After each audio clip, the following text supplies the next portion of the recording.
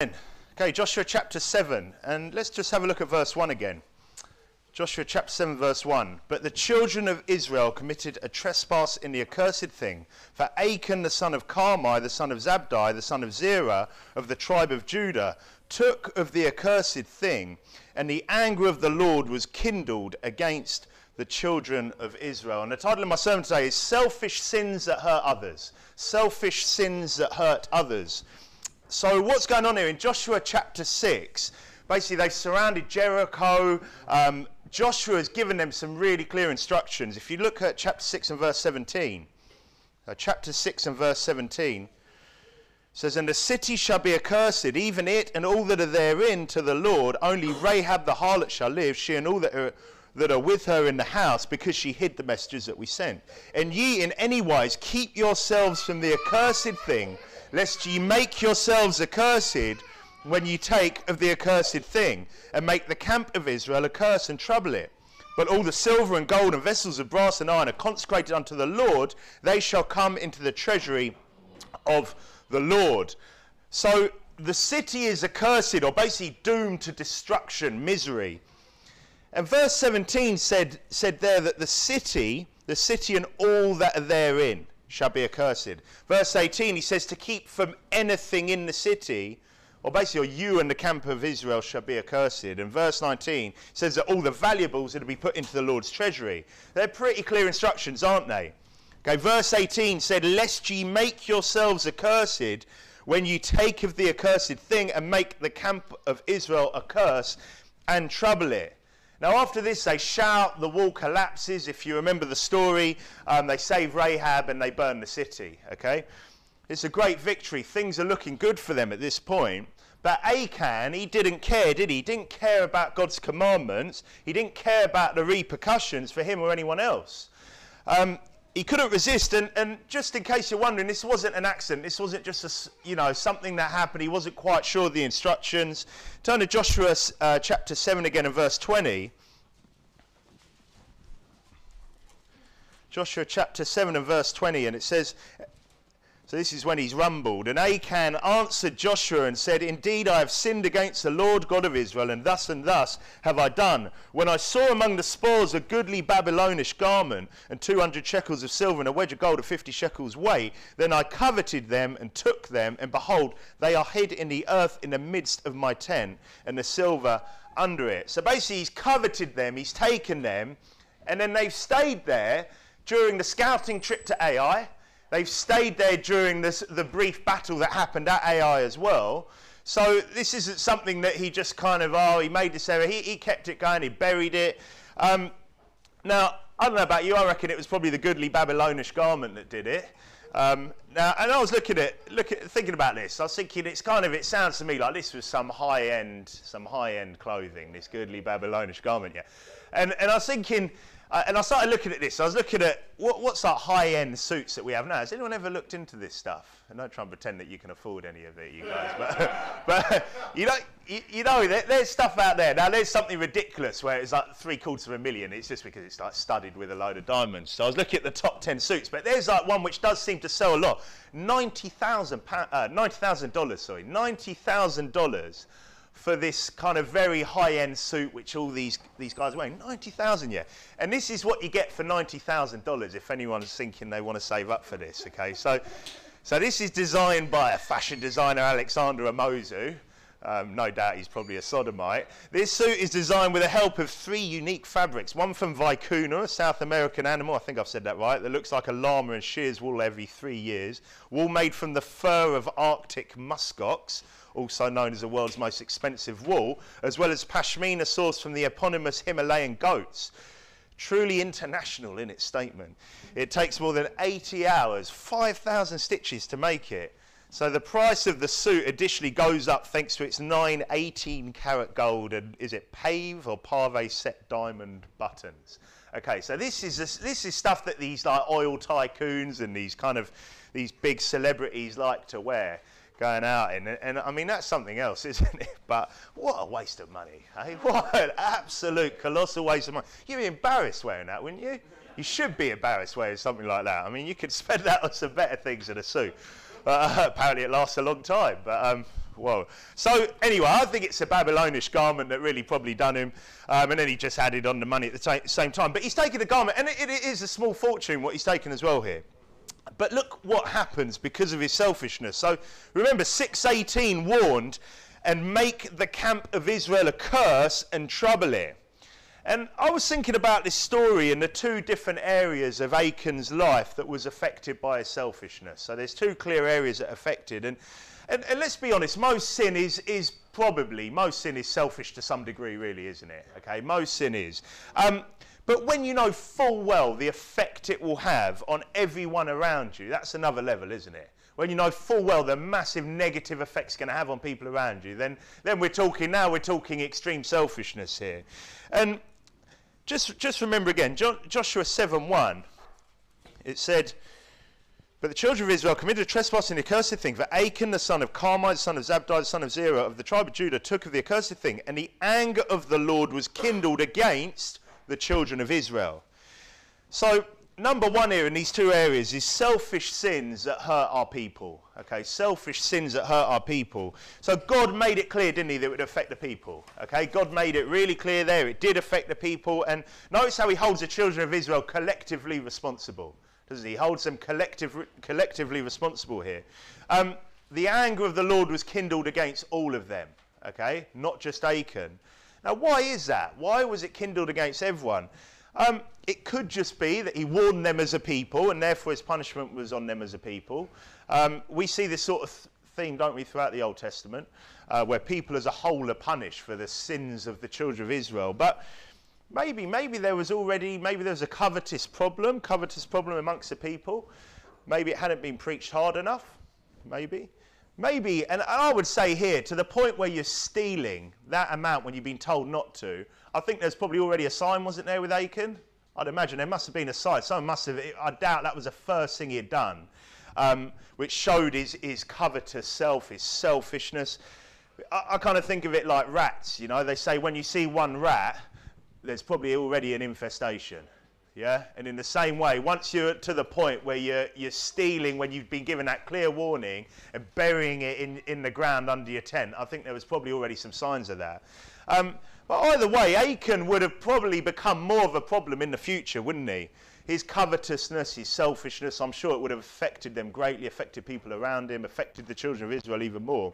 Well, look at the results. So have a look at chapter 7 and verse 4. It says, so there went up thither of the people about 3,000 men, and they fled before the men of Ai. And the men of Ai smote of them about 36 men, for they chased them from before the gate even unto Shebarim, and smote them in the going down, wherefore the hearts of the people melted and became as water. And Joshua rent his clothes and fell to the earth upon his face before the ark of the Lord until the eventide, he and the elders of Israel, and put dust upon their heads. So his sin caused about 36 men to die. It says about that. It caused his people to turn from these mighty destroyers of Jericho to basically a trembling mess, didn't it? And Joshua and the other leaders of Israel to end up basically face first in the mud. Okay, and when it comes to us, our selfishness, it hurts our people, doesn't it? It hurts our people, our church that is, and it hurts our leaders. And we can all be selfish, can't we? Everyone here, we all have the ability, some more than others, to be selfish.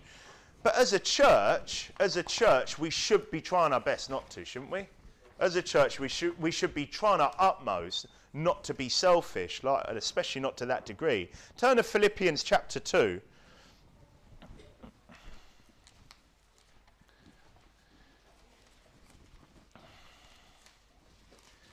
And this is Paul talking to the church at Philippi. So Philippians chapter 2 and from verse 3, he said, let nothing be done through strife or vain glory, but in lowliness of mind let each esteem other better than themselves. Look not every man on his own things, but every man also on the things of others. So it's not about our own vain glory, is it?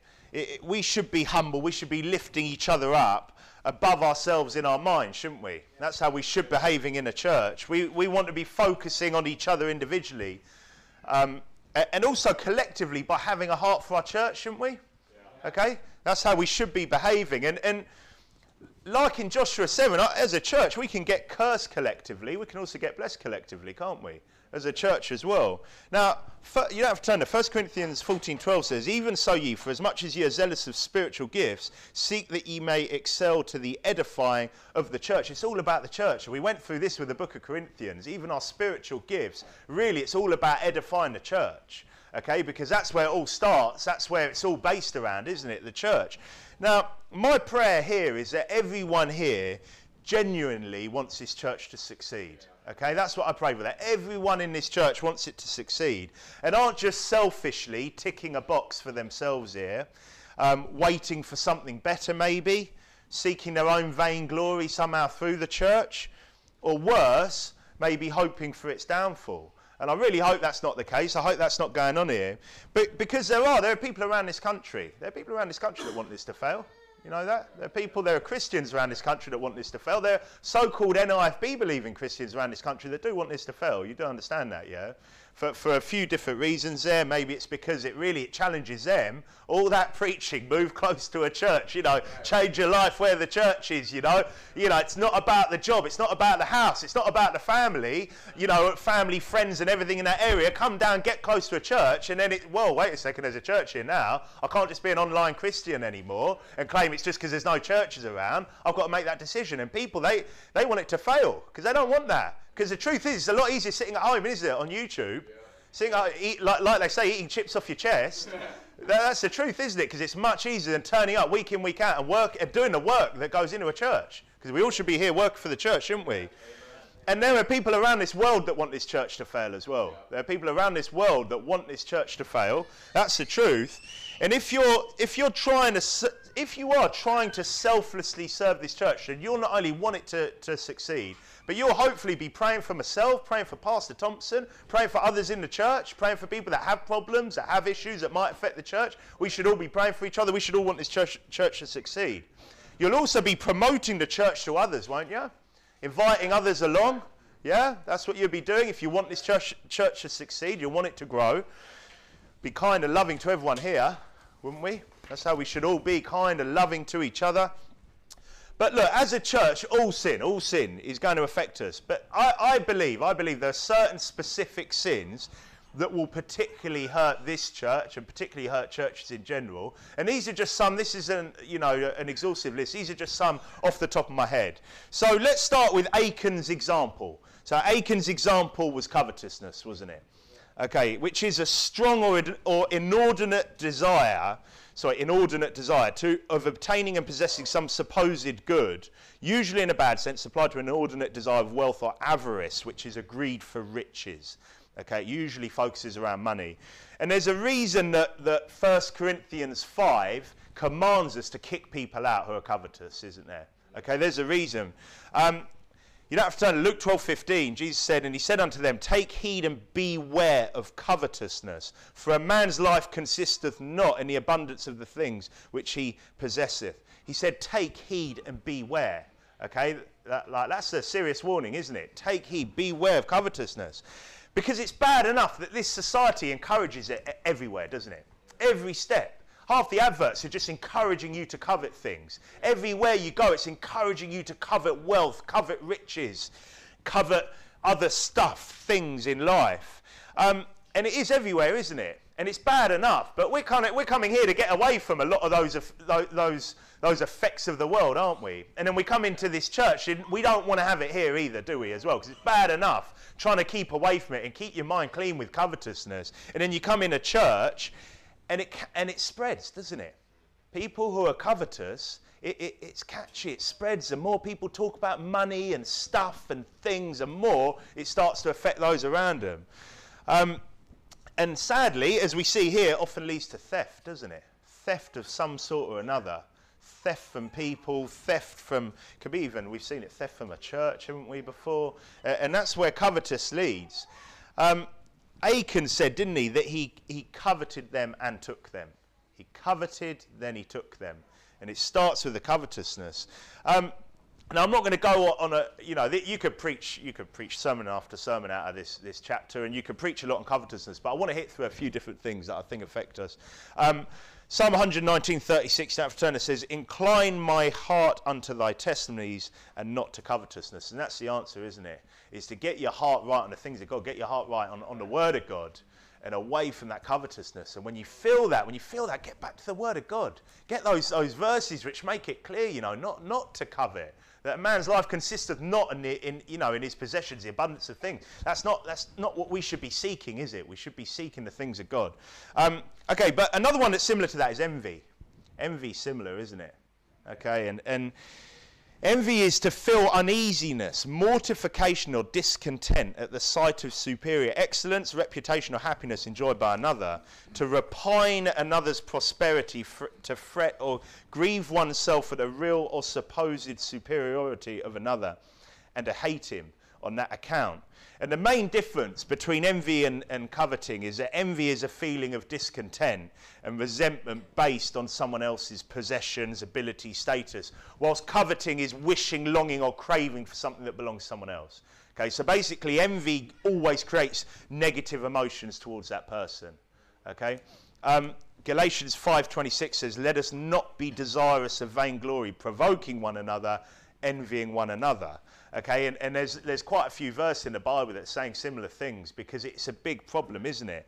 Envious of someone's car.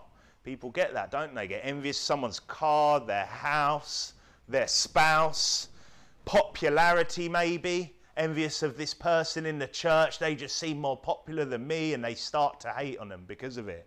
Their looks maybe, and I think maybe that might be more of a female thing. I don't know. Maybe some guys get a bit like that as well. But you see that, don't you? See that amongst women? They start to get envious of the looks maybe of another lady, and then but they don't go, oh, I just so wish I looked. No, they start to hate them. They start to hate other things and find other things to hate. Their job, maybe they're envious of that guy's job. He's got a good job. He's earning more. He's got it easy. He's got more respect. Their role in the church, it could be as well. Envious of people's roles in the church. I'm not just talking about my role here, other people's roles, other things people do they get envious of, even their faith. Envious of just someone who's a stronger Christian. So instead of saying, I need to work hard to be a better Christian, instead it's, one of those, so holy, oh yeah, just showing off because, and I can't really necessarily finger what it is, but and it comes from envy, does it? And they start to hate on them. And you can see how damaging that could be to a church, can't you? Okay, how damaging. And it's rarely left as just an emotion. So it's rarely left, it's just, oh, well, I just hate that person. I'll keep it quiet. I'll work my way through it. Proverbs 27:4 says, wrath is cruel and anger is outrageous, but who is able to stand before envy? What a great verse. I know I've read it before, but who is able to stand before it? It's so destructive, isn't it? It's so destructive, more so than the wrath and the anger, which is cruel and outrageous. Who's able to stand before it? Because it results a lot of the time in attacks, slandering, other problems like that, doesn't it? That's where envy leads to, because it's such an emotional thing. And it often results in another point which really affects churches is gossip, doesn't it? Often results in gossip. Again, you'd have to turn to Proverbs 16:28 says, a froward man soweth strife, and a whisperer separateth chief friends. And we should be chief friends here, shouldn't we? We should be chief friends here. And a whisperer separateth that. Gossiping feels good though, doesn't it? Truthfully, gossiping feels good to many people. They feel good with it. Because you're lifting yourself up against the person you're gossiping about. Really, you're gossiping about something and you're basically saying, I wouldn't behave like that. I wouldn't talk like that. I wouldn't do what they did. I wouldn't behave or be like that person there. And that's what you're doing when you're gossiping. You lift yourself up. And all sorts of problems in church are caused by gossip, aren't they? All sorts of problems. And gossiping is a funny thing where I think for many people, they kind of know they're being gossiped about. I don't know if you've ever been gossiped about. You kind of there's an air around. There's just this feeling. There's the odd look, the odd comment. You kind of know sometimes. And that can make people in a church feel unwelcome. Just feel like they're being gossiped about. Often results in false witness, doesn't it? Because it's not in front of 2 or 3 witnesses. It's just being spread around, little things, little comments. People feeling aggrieved, don't they? Start to feel aggrieved. The ones who are doing the gossiping a lot of the time, or they've heard something and they start to feel angry at people. And it's a plaything for division causes, isn't it? So people that want to actively cause division in a church, gossip's a great way of doing that. And it causes schisms, doesn't it? It causes schisms. But 1 Corinthians 12:25 says that there should be no schism in the body, but that the members should have the same care one for another. So we don't want the schisms, but gossip causes that. It always does, doesn't it? You're always going to end up with some form of division caused by that, even if it's just that someone's been gossiped about to you and you just start to feel a bit drawn away from that person, don't you? And it's not necessarily, it's not always the truth, is it? So in a church, if it's important, come and see the leadership. If it's not, don't gossip about it. That's pretty simple, isn't it? Yeah. Simple rule of thumb there. And now gossip often comes from the next point. The next one that's destructive is pride, isn't it? Like I said, it often comes from pride. Proverbs 13:10 says, only by pride cometh contention, but with the well-advised is wisdom. You see contention anywhere in life, and there'll be pride around it, won't there? There'll be some sort of pride that's caused it, that's been involved in it. Okay, and prideful people in churches cause all sorts of problems, don't they? Prideful people cause all sorts of problems. Some people just feel insecure around them, because some people do a good job when they're prideful of making people feel rubbish, because they're puffed up, they're a bit bragging, they're talking about, you know, how great they are, and you get that a lot, don't you, with the prideful, and people just start to feel, wow, they're really, you know, they've really got it sorted, you know, and people start to feel insecure around the prideful sometimes, which often then causes counter pride, doesn't it? You get the old counter pride, where then when someone's lifting themselves up, you get sucked into trying to lift yourself up back, you know. People do that, don't they? So a lot of the time when you get a prideful person, there's a few more around them, and they hang around each other, and they're all just so puffed up and puffing themselves up and everything else. Romans 12:3 says, for I say through the grace given unto me to every man that is among you, not to think of himself more highly than he ought to think, but to think soberly, according as God hath dealt to every man the measure of faith. Let's think soberly, sensibly when it comes to ourselves, yeah? Okay, we should, shouldn't we? Because really, it can be pretty sad when you meet those puffed up people and you're looking at them thinking, really? Come on. And I'm not talking about people in this church, I'm not trying to earmark anyone, because you get it on the door a lot, don't you? How many people you knock on the door? You knock on the door and you ask them, you know, what you got to do to go to heaven, and the answer is be a good person, you know, and they think they're going to heaven because they claim to be a good person. And you look at this person and you're thinking, come on, you know. And it's sad, isn't it? And we get it all over the place. You get it in places of work and all these, they're so puffed up, these people. You're just looking at people thinking, really, how did you get there? You know, and we should think soberly about ourselves, shouldn't we? And if we're all just that little bit more humble, I think in general you sort out a lot of the division, a lot of the gossip, a lot of the envy and all of that if you just humble yourself, you know. Okay, the pride, because the other problem with the prideful is they often won't submit to leadership and rules, will they? That's the truth. They won't submit to rules in the church, and they won't submit to leadership because they think too much of themselves. Because they think that they're above that. They're above to submitting to what they're told to do. They're above falling into line. That's the truth, isn't it? But the problem is it doesn't just affect the leader.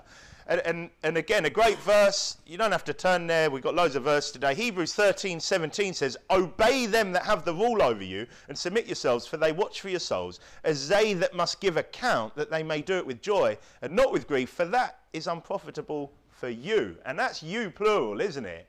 And that's if you have prideful people that are just causing grief, causing problems for the leadership of a church because they just can't do as they're told. They can't submit. They can't just follow. It affects the whole church because the leader's then doing it with grief, aren't they? And they're constantly trying to deal with the prideful people, the prideful person. That's the point. That affects everyone in the church. So it's more than just, oh, well, I just don't want to listen to that, but I don't want to submit to leadership. No, in the end, you're just affecting everyone else. Now, okay, it can also be pride. So I sound like linking these up. I'm quite proud of this. No, I'm joking. Okay, that could also be pride that causes another on the selfish sins list, okay? Forsaking the assembling of ourselves together, okay? And that is a selfish sin, forsaking the assembling of ourselves together. Turn to Hebrews 10. Turn to Hebrews chapter 10.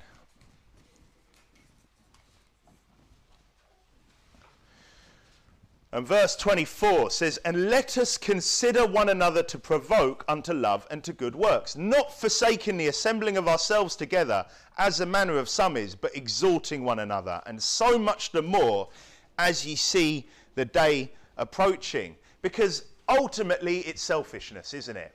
It's selfishness because here, this is one of kind of the go-to verses for like a clear verse saying, don't forsake, basically, coming to church.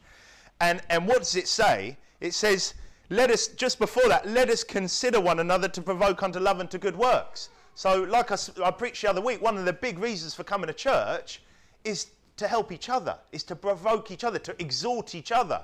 It's not just to come to see what I can get from church. It's not just, or just because I've got to go to church. Not just to come, to go, well, what am I going to get from the preacher this week? You're coming to church to also encourage, exhort each other. And it is selfish not coming, therefore, isn't it? When you see verses like this, it's a selfish sin to not come to church. We're not just at church for ourselves. We're not just at church for ourselves. We're here to help each other. We're here to encourage each other. Verse 24 says, and let us consider one another. Okay, that's a selfless act, isn't it? To consider one another. Verse 25 says, not forsaking the assembling of ourselves together, as the manner of some is, but exhorting one another. Okay, that can, like I said before, that could just be from turning up, can't it? Just be from turning up. If we turned up here and there was 10 people here, that's probably not going to exhort the people here that were here when it was 50, 60, and the rest of it. Yeah? And that's the truth. It's just turning up, just being part of those numbers for us to look and go, wow, yeah, we have 50, we had this. It makes a difference. It really does. Okay, and that's every service. And that can be discouraging when you're in one service, it's busy, and then you're in another, and there's 30 people in there. Okay, and not just for me, for everyone in here as well. Just turning up, let alone the fact that you could pray for each other, that you could be there when we're singing together and we're all singing, like we said before. What a difference that makes. And again, we're in psalms and hymns and spiritual songs. We're trying to encourage, exhort each other. We're trying to teach each other, aren't we, through that as well? And when it's being belted out and you're thinking about those words, and like I said, just being here and being there for each other makes a big difference. It's selfish not to turn up to church. And I'm not talking about those of you that have really, really proper reasons. But when it's not, when it's just, I don't really fancy it, I don't know, I'm a bit tired or something else, that ain't a reason not to turn up to church. We're here to help each other, aren't we? Okay, and that's a selfless act, isn't it? That's how we should be. We're here to worship God as well, aren't we? We're here to worship God. God who gave his life for us, and then, I don't know, he wants us here. He wants us singing to him. He wants us worshipping him. He wants us at church, doesn't he? Okay, to serve God, to help each other. Now, these are the selfish sins that I think affect the church that came to my mind this week, okay? And there are many more. We could all probably think of some if you want to, write them down at the end of the service on the back of your bulletin, preach another sermon on it in a few weeks. But turn back to Joshua 7. Joshua chapter 7 and verse 24. It says, and Joshua and all Israel with him took Achan the son of Zerah, and the silver and the garment, and the wedge of gold, and his sons and his daughters, and his oxen and his asses, and his sheep, and his tent, and all that he had, and they brought them unto the valley of Achor. And Joshua said, why hast thou troubled us? The Lord shall trouble thee this day. And all Israel stoned him with stones, and burned them with fire, after they had stoned them with stones. And they raised over him a great heap of stones unto this day. So the Lord turned from the fierceness of his anger. Wherefore the name of that place was called the Valley of Achor unto this day. Okay, so selfish sins that hurt our family. Okay, selfish sins that hurt our family is point number 2. That's a pretty brutal ending, isn't it, for Achan and his family? That's pretty brutal. Why did the whole family die? You wonder that when you read this? Why did the whole family die? Were Joshua and Israel out of line here, do you think? Were they out of line? Well, look at verse 15. Look at Joshua chapter 7 and verse 15, where God commands, and it shall be that he that is taken with the accursed thing shall be burnt with fire, he and all that he hath, because he hath transgressed the covenant of the Lord, and because he hath wrought folly in Israel. So God commanded Joshua to burn him and all that he has with fire. Okay? God commanded that. That included his family, yeah? Included his family. The children of Israel, if you look back at verse 25, it looks like they chose to stone him first. It says, and all Israel stoned him with stones and burned them with fire after they had stoned them with stones. Looks like they went a bit easy on him, maybe. I don't know, maybe that's what God expected anyway. But they stoned him with stones first. Look at verse 13 here. Okay, verse 13, to see why. It It says, up, sanctify the people, and say, sanctify yourselves against tomorrow, for thus saith the Lord God of Israel, there is an accursed thing in the midst of thee, O Israel. Thou canst not stand before thine enemies until you take away the accursed thing from among you. So there would have been worse repercussions for the people, I think, had this continued, yeah? It would have got worse. And a harsh punishment dissuades people from repeating sins, doesn't it? Okay, and if only our country understood that. A harsh punishment, the sort of punishments that God wanted us to give people for certain sins, certain crimes, would stop people doing that. And even when people don't care about the effect on their people, I think when it comes to your families, it can be a different matter, can't it? So even when you don't care about your church, you don't care about your people, maybe when it comes to your family, it might change things a little bit. Also, though, families have a habit, don't they, of partaking in sin together. Okay, families have a habit of partaking in sin together. He buried, didn't he? He buried a lot of gold there, silver, the old designer suit. He buried all that in the earth in the midst of his tent. Do you think that his family had no idea? You think his family had no idea? He's just come back from battle and he's digging holes. You know, do you think they were just like, oh yeah, that's just what Dad does. He just goes back and has a little dig, doing a bit of gardening in the middle of the tent. Okay, let's be honest. I think they knew what was going on, didn't they? With his sons and daughters, do you think maybe they were involved though? Maybe they were involved. So his sons and daughters here, like I said, they're at least, I think they were witness to what he did. Maybe they were involved, maybe they were with him at the time that he stole it. And by the way, just if you're wondering, they're not necessarily children, are they? It doesn't say that they were children. If you look back to verse, I think it's verse 24, it says, and his daughters and his, and his sons and his daughters and his oxen and his asses. No mention of a wife here either, but they weren't necessarily children. Maybe these were responsible adults here, his daughters and his sons. Either way, though, maybe they would have repeated the sin. Maybe they would have repeated the sin had he got away with it lightly, had they got away with being part of it as well. But whatever the truth, and we're kind of guessing here, Achan's selfish sin had a devastating effect on his family. Yeah? Okay, it had a devastating effect on his family. They all got stoned, they all got burned. And I was thinking there about some specific selfish sins that hurt our families too. So let's start off with the obvious one again. So the major sin of this story is covetousness, isn't it? But I'm just going to quickly go over this. We've already looked at it, but it does hurt families as well as churches. Okay, covetousness obviously hurts families. You think of the discontent wives who are just focusing on wealth instead of the things of God. There are, aren't there? There are women out there that instead of focusing on training up their kids, focusing on the things of God, focusing on looking after their husbands, focusing on worshipping God, focusing on living for God, all they can think about is the things and the stuff and the money and how else they're going to get that, to the point where they're trying to take on extra jobs and everything else when they don't necessarily need it. Because that happens, doesn't it? Not got to get more stuff, more things, more money. What about husbands chasing money when with food and raiment they should be content, shouldn't they? Husbands who are just chasing the extra money. Okay, it's one thing, yeah, we should provide, shouldn't we? We should provide for our families, that's clear. We don't want to be worse than an infidel. We should provide for our families. But we shouldn't be trying to chase a mega richer and then our family's going to pot.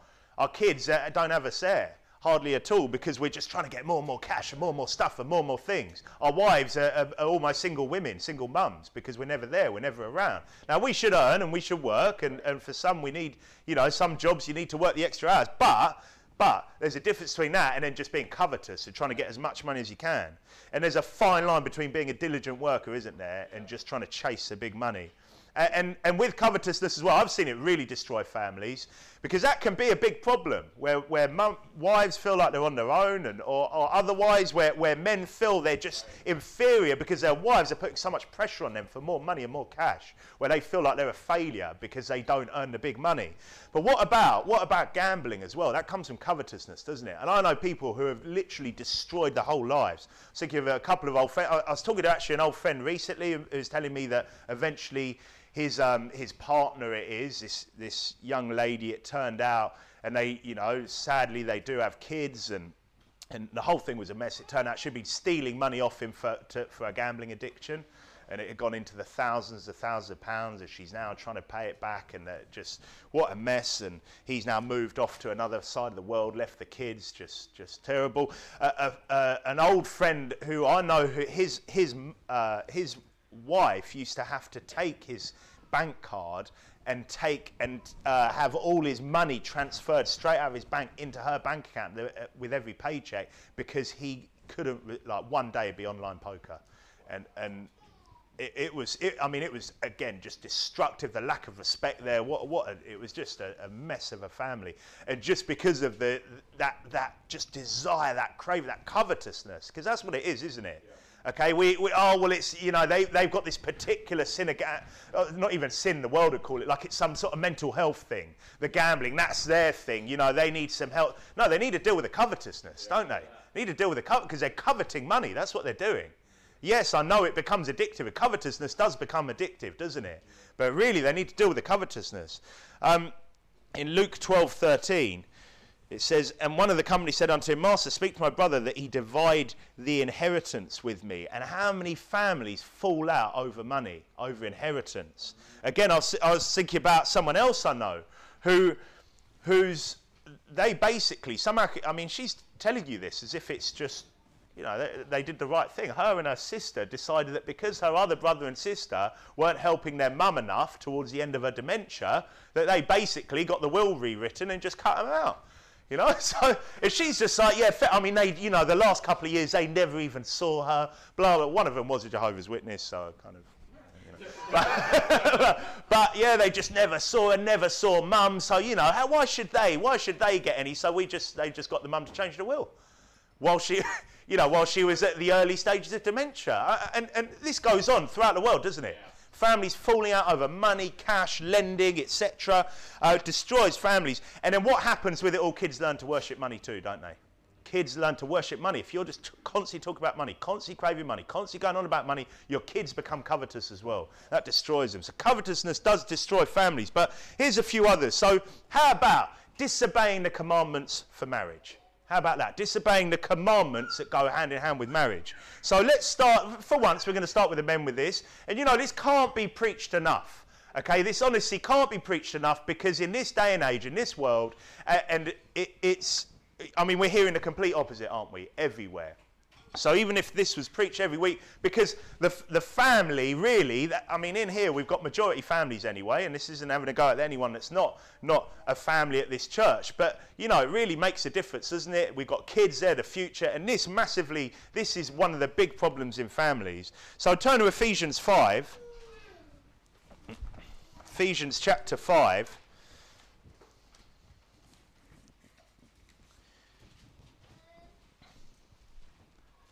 Like I said, we're going to start with the men. Well, you turn there. Colossians 3:19 says, "Husbands, love your wives and be not bitter against them." 1 Peter 3:7 tells us to give honour unto the wives. And Ephesians 5:25 says, "Husbands, love your wives, even as Christ also loved the church and gave himself for it." That's a clear command, isn't it? Right. How clear a command is that it's repeated time and time again. Love your wives, be not bitter against them, give honour unto them, love them as Christ loved the church. Okay, there are no ifs there, are there? There's no ifs. Or if she submits, if she's a good Christian wife, if she does what you think she should do. There are no ifs. There are no buts, are there? There are no buts there at all. Love your wife. And it's so easy, it's so clear, and it's something we do, and it's not the world's mushy love, well, if only I could love her, she just, you know, we've fallen out of love, and the rest of it. That's a load of rubbish. You actively love. You choose to love, you choose not to love, and God made it clear to love your wives. And how many problems in families are caused by men not loving their wives? How many relationships are destroyed? How many because men choose not to? They choose to not love their wives. And then they start going down the route of, well, she's not submitting. She's not. Maybe if you loved her, she might actually submit to you. Ever thought about that? Maybe if you just loved her regardless, Yeah, because it's a clear command. It's not just, well, you should try, this is what you should try and do, depends if she ticks the boxes. No, love your wives. Love your wives. It's simple. It says in verse 26 that he might sanctify and cleanse it with the washing of water by the word, that he might present it to himself a glorious church. And this is obviously talking about how we should be with our wives, not having spot or wrinkle or any such thing, but that it should be holy and without blemish. So ought men to love their wives as their own bodies. That's not very selfish, that, is it? He that loveth his wife loveth himself. For no man ever yet hated his own flesh, but nourisheth and cherisheth it, even as the Lord the church. And it's basically giving us what is the selfishness that we, and we do. We all should. Obviously, we should look after and take care of ourselves, but we should be putting that onto our wives. And that's what it is. It's selfishness. It's selfishness to not love your wife, because not only does it affect your wife, not only does it destroy your marriage, but it affects your kids as well. And I would say it also affects your church. On top of that as well, when you see guys walking around who are just lauding it or trying to act like, they're so high and mighty because they snap their fingers at their wife, and I'm not saying that happens here, but I bet it does in churches where men are trying to puff their chest out, act like there's something that's special, but why aren't they showing them the love? Their wives should submit. Yeah, we'll see that in a second. Wives should submit, but where's the love? Because trying to degrade your wife in front of people doesn't sound very loving to me. And I'm not saying it's degrading for her to submit, but when you're talking down or when you're talking rude to them, that's not loving her. That's right. How's that loving your wife? Okay, and again, this is a problem. This is a problem that affects families, I think, the world over anyway. It does. It's not just a problem for Christians, because everyone in the world over is just so selfish, aren't we? Too busy loving ourselves and not loving those people that God has put in our life. Those people that we vowed to God. Told we shouldn't really make vows to God, but we do, don't we? Because on our wedding day, we're vowing to God to love her, to honour her, to cherish her. So aren't we doing it? Okay, we should all do it, but what about you wives, though? You wives. Let's stay in Ephesians 5. Colossians 3:18 says, wives, submit yourselves unto your own husbands, as it is fit in the Lord. 1 Peter 3:1 says, likewise, ye wives, be in subjection to your own husbands. Ephesians 5, verse 22, wives, submit yourselves unto your own husbands, as unto the Lord. Wives, submit unto your own husbands. Be in subjection to your own husbands. Submit yourselves unto your own husbands as unto the Lord. I would hope every single saved Christian will want to submit themselves unto the Lord. Yeah? And that's how you should to your husband. That's pretty clear, isn't it? And the irony that wives are commanded to submit to their own husbands, but the majority of women in this world, and sadly the majority of Christians probably too, would prefer to submit to someone else's husband in the workplace. Wouldn't they? They would prefer to submit to someone else's husband in the workplace. And for some women, it's still probably a bit of a pull right now. Because for some, they've maybe only been saved a few years. And they've come out from all of that to where they still feel slightly inferior. I was talking to a family member yesterday who is only recently saved, who is at home, and he's just feeling that pressure from the people. So what do you do for work? From the other mums at the school gate. So what do you do? Oh, so are you going to be using the extra 30 hours or whatever childcare so you can go back to work, And what's your job? What's your career? And she's feeling that, oh, maybe I should do something. I'm saying, hell no. No, you shouldn't be doing anything. Look after your kids and look after your husband. Because that's what the Bible says, doesn't it? Don't go and submit yourself to someone else's husband. And it's ironic, isn't it? Because that's where so many problems come from as well. Verse 23 said, for the husband is the head of the wife, even as Christ is the head of the church, and he is the saviour of the body. Therefore, as the church is subject unto Christ, so let the wives be to their husbands in everything. Everything, wives, everything. That's again, have I not just read that in everything? Not, well, just depend, well, he's not right about that one, no, I'm not going to do that. No, submit to them. That's what the Bible says. And it doesn't just say it once. It says it 3 times, because I think that maybe there's a point there that's trying to be hammered home, isn't there? 3 times. If only you cared more for God's commandment, then you might actually be happy. Okay? And again, I hope everyone here is doing it. If you're not, then I hope this is preaching to you. And if it isn't, I hope it's preaching to any of you kids here when you grow up, because you're probably going to be attacked with this even more this liberal nonsense, this brainwash, that somehow you're going to be a happier woman when you're submitting to some man in the workplace and not to your husband. But the Bible doesn't say that. It's selfishness. It's selfishness not to. It's selfish towards your husband, whether he's loving you or not, and it's selfish towards your kids as well. Because not only does it destroy what could be a happy marriage, which affects a house, but your kids learn it too, don't they?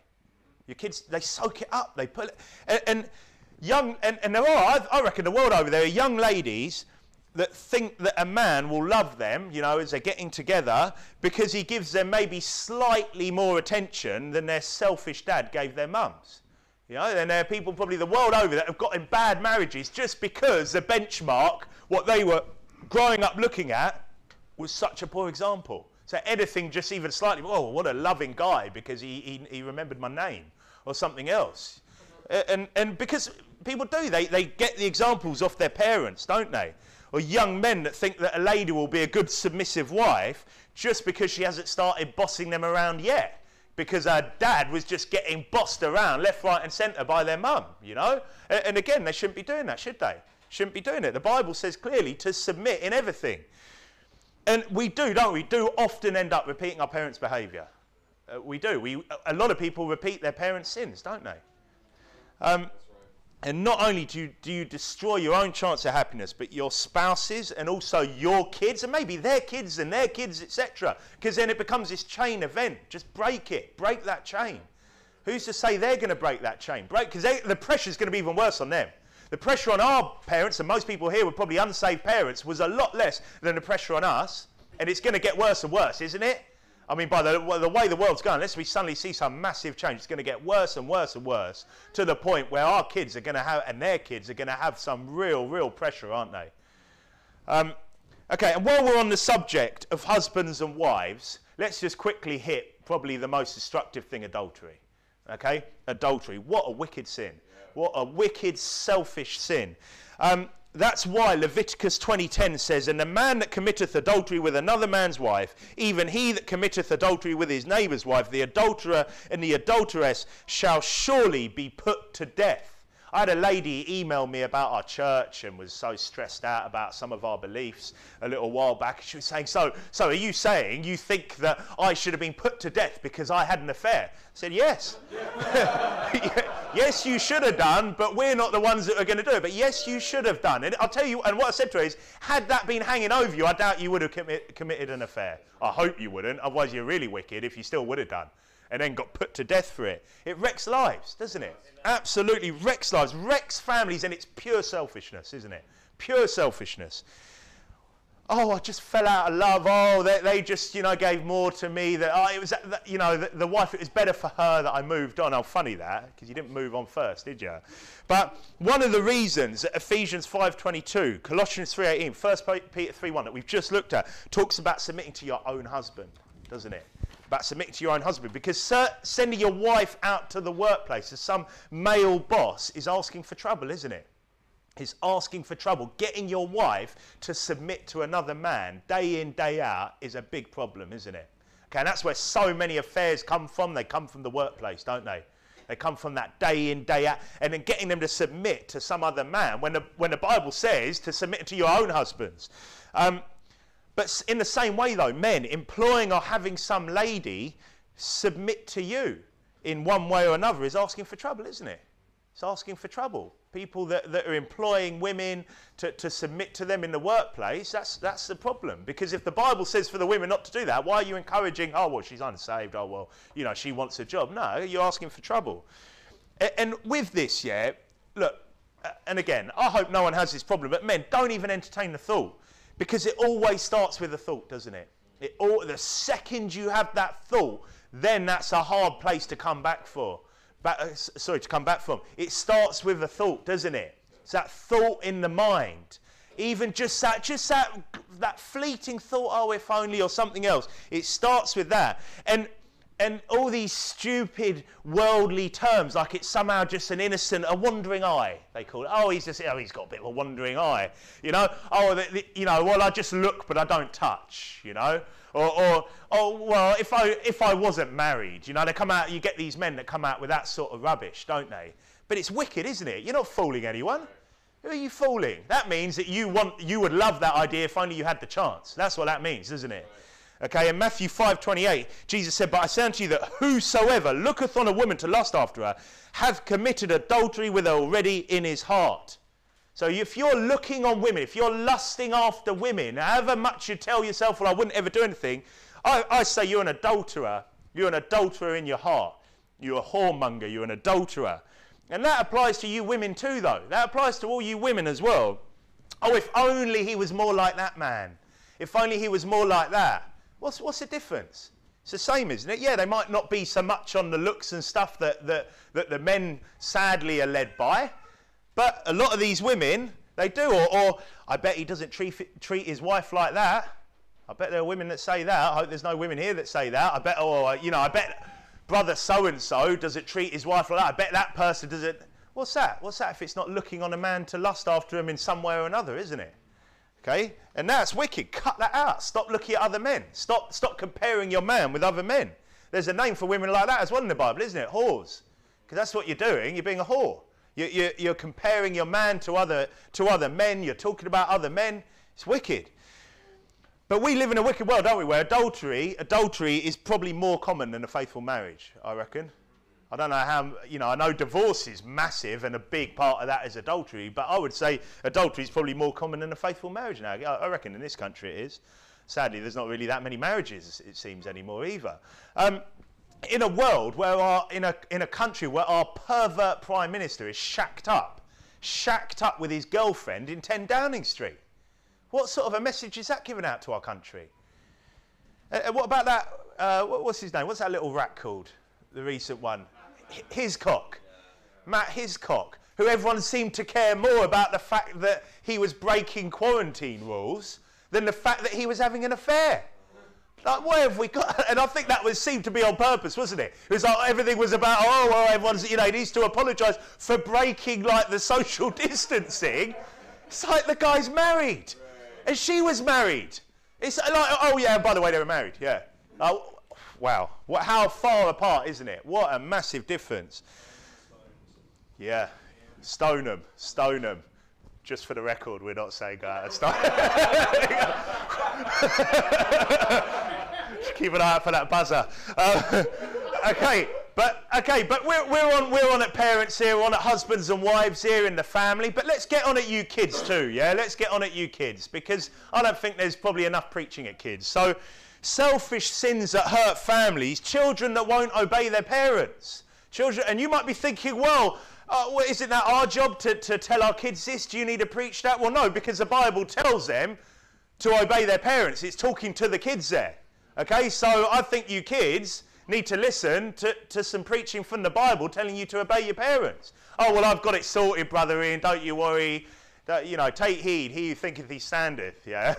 Take heed lest he fall. Because, kids can quickly change. Kids can quickly change, and they need preaching as much as we need preaching, don't they? Okay, kids need preaching. Turn to Ephesians chapter 6. Ephesians chapter 6 and verse 1. Children, obey your parents in the Lord, for this is right. Honour thy father and mother, which is the first commandment with promise, that it may be well with thee, and that thou mayest live long on the earth. So firstly, for all of you that are selfish little brats, look at me. Right, now I know you're all selfish little brats. You should have looked at the floor. Right? Okay, I got you. Okay, so everyone here, every child here, although I don't think you looked actually, Grace. My little sweetheart. Everyone here, every one of you kids is a selfish little brat. Okay, and the Bible says to honour, and that's to respect, to treat with submission, to do your duty, to do as you're told, isn't it? Okay, honour. Now listen, this is what I'm saying. For those of you that are selfish, verse 3 says that it may be well with you. That it may be well with you. So if you want a happy and long life, what it says there, if you want a happy and long life, then you should obey your parents, that you should honour your parents, yeah? Okay, that's pretty obvious there, isn't it, guys? I think even the youngest kids here could probably get this from here. It says here, honour thy father and mother, that's mummy and daddy, okay? Honour thy mummy and daddy, which is the first commandment with promise. That's a rule, that's an order from God, saying then that it may be well with thee. That means it's going to be okay with you guys. And that mayest live long on the earth. That means that you're going to live for a long time. Okay? That's pretty good, isn't it? Okay, so it doesn't matter even if you're selfish, it's good for you. Turn to Colossians 3:20. Colossians chapter 3 verse 20.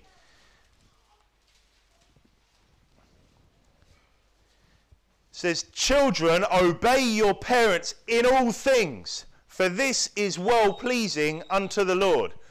Okay, kids, here's a question answer. How many things did God tell you to obey your parents in?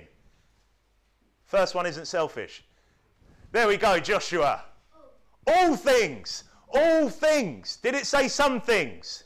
No, all things. Obey your parents in all things, not just the things that you agree with. And some of you older kids, you start to get your own ideas that you know best, don't you? Not just the things that you agree with. Not just the things that you can't get away with. How about that? Not just the things. He said all things. All things. And if not for your parents' sake, how about to please the Lord? That's the first non-selfish reason. How about to please the Lord? Because what did he say here? He said there, children, obey your parents in all things, for this is well-pleasing unto the Lord. You know who the Lord is, kids? The Lord that died on a cross so that your naughty, rebellious selves can go to heaven instead of hell. Yeah? You know that place, heaven, that's the good one. Hell's the bad one. Yeah, he died on a cross for every single one of you. He died on a cross for every single one of you. And it's well-pleasing to him when you do what your parents tell you. Yeah? It's not that it's well-pleasing to your parents. It is. I hope it is. But it's well-pleasing to the Lord. Amen. Why wouldn't we want to please him, kids, eh? And I'll tell you what, you want to please him. If you want to get through this, what can be a tough life, you want to please God. Or how about, though, because your behaviour affects your brothers and sisters. How about that? Because it does, doesn't it? All us parents can see that when one starts playing up, often it starts affecting the other ones. They start repeating it. They start copying it. Yeah. The younger ones, that can be hard, can't it? Because the older one doesn't always have that behaviour, bad behaviour to copy. So as long as you can kind of put a good show on in front of them, you might get a good older kid. Then when you start getting one after another, they start to copy the other kid's behaviour, don't they? Okay? And if you want a happy house, you want a happy family. I don't want to go too much on the guilt factor here, but you want happy parents as well, kids. Obey your parents. That's what the Bible says, to please God, and it will affect your family if you don't. And you know what? It does cause stress in the home, and it can destroy homes. Wayward kids, problem children. Kids that won't do as they're told, kids that are constantly just running battles with parents will destroy homes, won't it? Destroy families, gets between husbands and wives, doesn't it? Yeah. Often it does, gets between, and don't be like that, kids. Don't be like that. You don't want to do that, do you? And again, it shouldn't be out of guilt. It should be because you want to obey the Lord, because you want to obey your parents, because you want to be a good child. You want to help your home. You want to help your home to thrive, yeah? Okay, children, obey your parents. And, you know, for the sake of time, that's probably, for me, that's just a few obvious ones. There's so many other sins, aren't there? So many other sins you can think of, you know, drug and alcohol abuse and all sorts of things. But they're, for me, common sins that will affect the Christian household, that I think that affect, and the other ones that affect our church, affect our families. And there are many more, like I said. But being less selfish is probably something we can all work on, isn't it? Yeah? Every single person here could work on being less selfish. How do we work on that? So I think that maybe if we stop to think about the effect the effect our selfishness has on everyone else around us. Stop to think about the effect it has on our church, the effect it has on our family, those that we should and that we do love and care for. That should help, shouldn't it? Get down and pray. Get down and get on your knees and pray to God. Pray to God that you just fulfill his will. Get that selfish attitude out and just pray that you be what he wants you to be. That you desire the things he wants you to desire. Focus on pleasing God, and then I think we can all, everyone here can will I think positively make changes in their life with this, yeah? On that, let's pray. Heavenly Father, I thank you for your word. Thank you for that clear example of Achan and just how that selfish desire, that selfish lust, that selfish covetousness just destroys people, destroys families. What you think about that, what you think about people just disobeying your clear commandments, and help us to apply that in our lives, help us to be more selfless in our lives, help us to want our church to thrive, and that means by cutting out those sins that will massively affect it. Help us to want our families to thrive. That's all of us, kids included, and again to just cut out those sins which just make a difference and destroy the family unit. And all those that I haven't mentioned as well, all those other sins, just help us to cut these out of our lives and to get right with you, Lord. And help us to now have a good afternoon. Please help us to just get many people saved this afternoon, to go out, preach the gospel clearly, soundly, and just to do your will today and the rest of the days following this week. In Jesus' name we pray, amen.